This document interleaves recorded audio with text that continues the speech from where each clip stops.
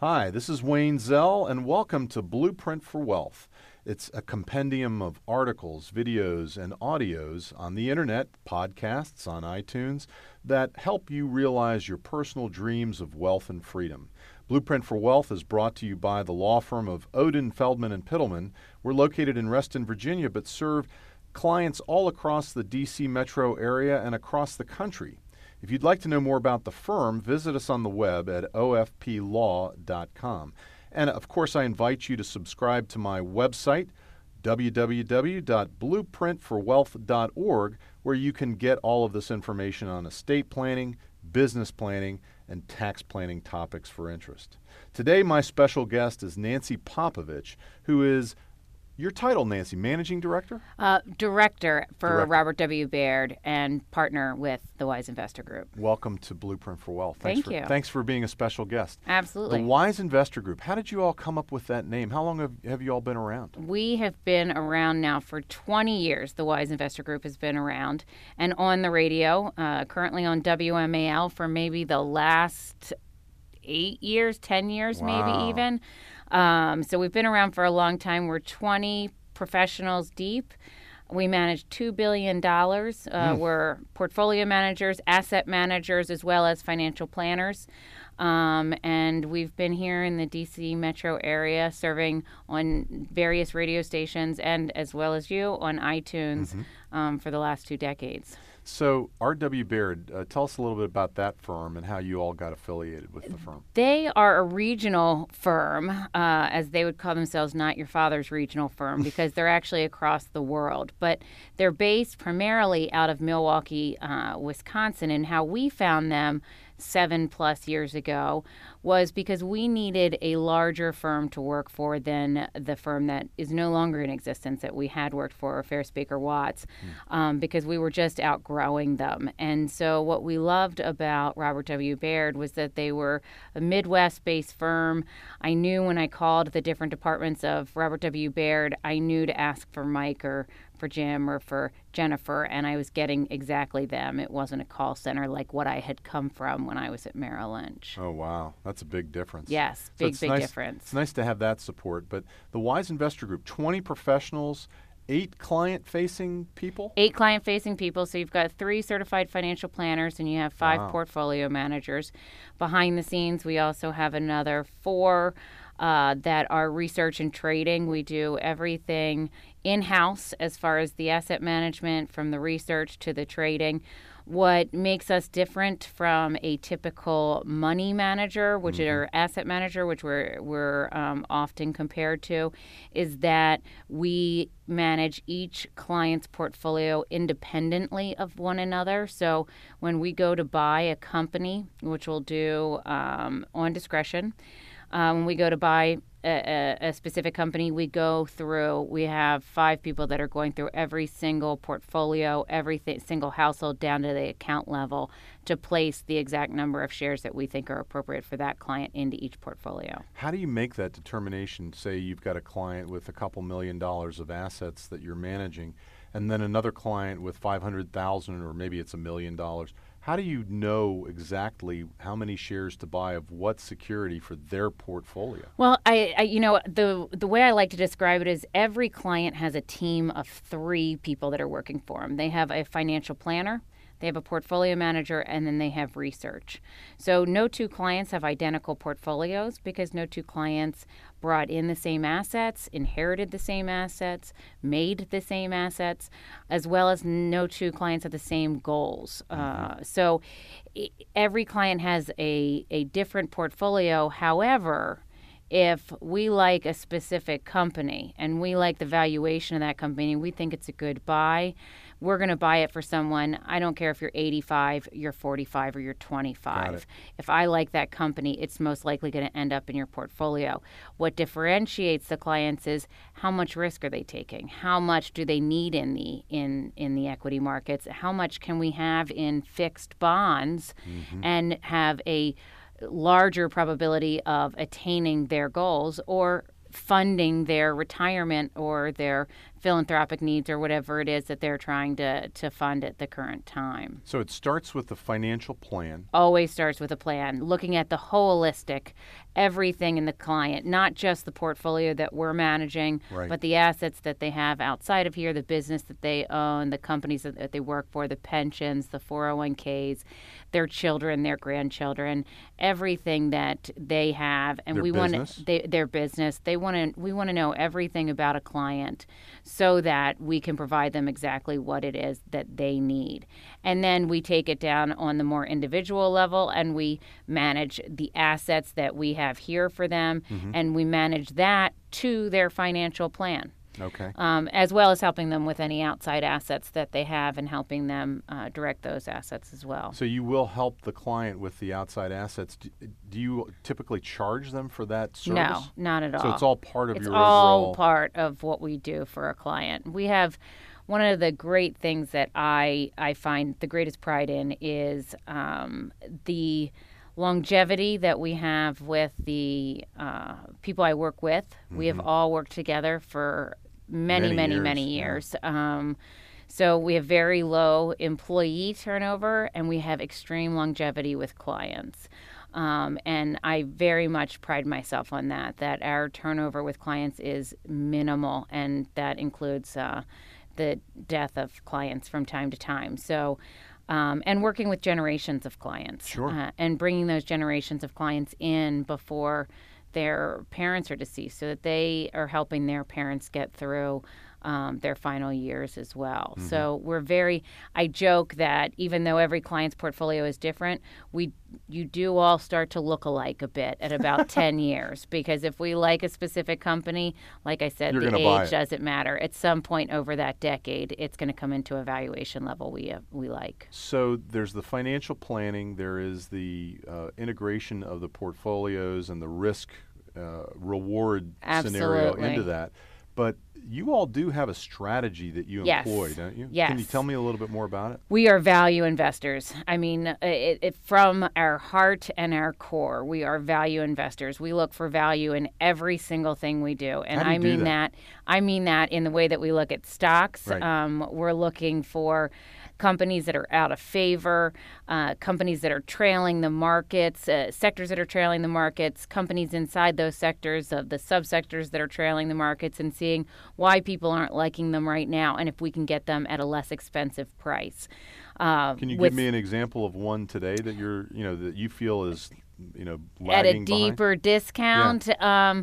Energy is one. I don't want to give any specific stocks. You can listen to us on the Wise Investor Show on WMEL on Sunday mornings, or you can access us on thewiseinvestorgroup.com and listen to those old shows. But I don't want to give any specific recommendations. But you look at energy and the subsectors of energy right now, and you say, okay, what is it that is forcing them to lag behind? And over the next 10 years, is that something that we think is going to be a continued trend, or is that giving us an opportunity right now to find something that could turn around? There's turnaround stories in retail, when we've got missed earnings, in technology. We love to see missed earnings reports and really try to hone in on as to why we think that they've missed those earnings, and if there's something that is a short term, or is that something that we could take advantage of. How do you get the information that you would really need to make a determination that something is undervalued? I mean, you look at reports, you look at earnings reports, you're reading balance sheets, financial statements. You got it. But we all know, I'm a CPA, we all know that there's a lot of stuff hidden behind that. How do you get the scoop? You've got there's only one way, and that's publicly. Otherwise, it would be insider trading. So we don't have any of that. We do it publicly, but we do have a number of different research outlets that we use independently, and we make those decisions independently here. Okay. I like to say that there's the factual information, and then there's art. There's an art to it. So It's listening to management. It's really understanding management and understanding what their direction and vision is, and are they meeting those goals? And you can get that from their annual reports. I mean, if they keep changing their goals every year because they're not meeting last year's, or they're not referencing what they didn't do that they said they were going to do last year, that really puts a bucket of cold water on us. We don't like that. So the idea behind value investing, the investor has to be willing to go in for the long haul, right? Absolutely, yeah. It's not a short-term. No, it's when we like a company, I like to say, if I had $100 billion, what companies would I own? And those are the companies that I want to own. Sure. Does it mean that we will be forced we'll stay in that company for 10 years? No. Sometimes valuations call for an instance where we are in and out of a company, in 18 months. It's not often, but it is something that forces us to happen, especially in the market that we've seen over the last 5 years. Do you think the market's overvalued today at 17,100 and change? I think that valuation is it is high. Valuation is absolutely high, but is there a catalyst for it to decline? A significant long-term decline? I don't see that in the horizon. I mean, You've got the geopolitical concerns going on.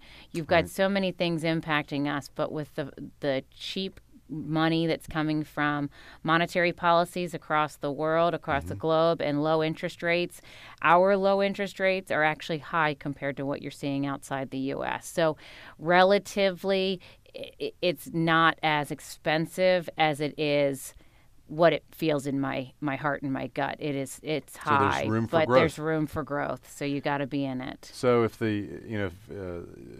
Fed Chairman Yellen does finally come around and say, you know what, it's time to absolutely pull off the stops, yes, and the interest rates are going to have to rise, that's going to have an impact. It will, and it's something that we should hope for. Yeah. I mean, that's what we want, is that the economy can sustain itself.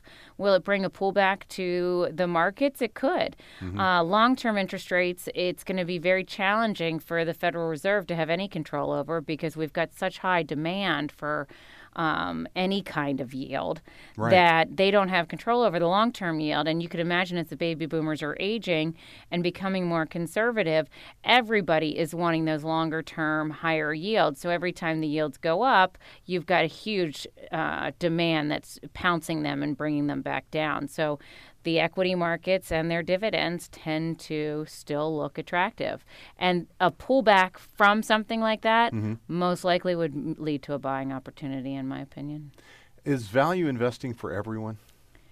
In my opinion, it should be. It should be. And especially, the hardest people to get to really understand that are the business owners, because the way that they've driven their business, it's been very growth-oriented, very high multiple, that's high risk, and they've had full control over that. Once you realize that not everyone in that environment handles it well, and that there's a lot of downside risk, yes, I think everybody should be value investors. The same way I think everyone should look at their entire life as value investing, understanding not buying expensive, depreciating assets. Does that mean that there aren't people out there buying extremely expensive depreciating assets? No. So, no, it's not for everyone, because you have to really believe it at your core that there's a value to it. But especially, like I said, for the business owners, I'm always trying to get them to understand it's the need to diversify their portfolio, and it balances out their high risk business by having a value core to their outside portfollios. That doesn't mean you only invest in stocks that are value-oriented stocks. You also do corporate bonds, and you do absolutely. We manage $2 billion plus dollars. We probably have 400 plus million still in the bond markets, and that's at a low percentage for us, because there just is not as nearly as much obviously attractive to buy today out there as there has been historically. So the values have been declining or depressed in the bond market because of the low yields. Yeah, obviously. The yields have been coming down, so the buying opportunity has been poor. The bonds that we already own look phenomenal because, we bought them. Dropping. Yeah, the yield keeps dropping, which I'll be honest. At January of this past year, if you had said to me, "Our yield's going to be lower," I definitely would not have bet that this is where they would have been. Does that cause the bond portfolios that you're carrying for your clients to be worth less when interest rates start to increase? Absolutely. Well, absolutely. It's counteractive. So if interest rates rise, then your bonds will have a negative real return if you go to sell them. But our typical strategy on bonds is just to buy the bonds and hold those bonds until maturity. Oh, is that right? Oh, yeah. We'll buy the bonds and hold them till maturity. So at least you get the principal back, our average maturity right? is much shorter than what you would expect to see out there. It's much shorter than a lot of bond portfolios out there. What would the average maturity typically be of your bond portfolio? In between 5 and 7 years. Yeah, that is short. Yeah, but that's good. And that's on the, that's probably average. I might be exaggerating that a bit. It might be even shorter. But that tends to hedge against anybody who's holding 10, 15, 20, 30-year bonds. Right, and it doesn't mean that we won't hold some longer bonds. But we look at it as a whole portfolio, and it is good in theory if 4 or 5 years from now interest rates are higher. But I'm skeptical if we can even get the interest rates higher at that point. So, well, we're talking to Nancy Popovich, who's director with R.W. Baird's Wise Investor Group, the Wise Investor Group. Tell us about the podcast, the radio show, and how we can hear more about some of the advice that you're giving to your clients. Best way to access us is at thewiseinvestorgroup.com. You can get our archived radio shows and podcasts, articles that we've written, publications that we've been published in. Pretty much anything that we're thinking, we are letting our listening audience know. I like to say if we've bought a stock that we like by Friday and we've got it into all the portfolios we want it in, we're going to tell you about it on Sunday. Excellent. So we have a lot of very strong, loyal listeners because they know that we're going to be honest. And by doing that, we have to be honest if we make a wrong move, too.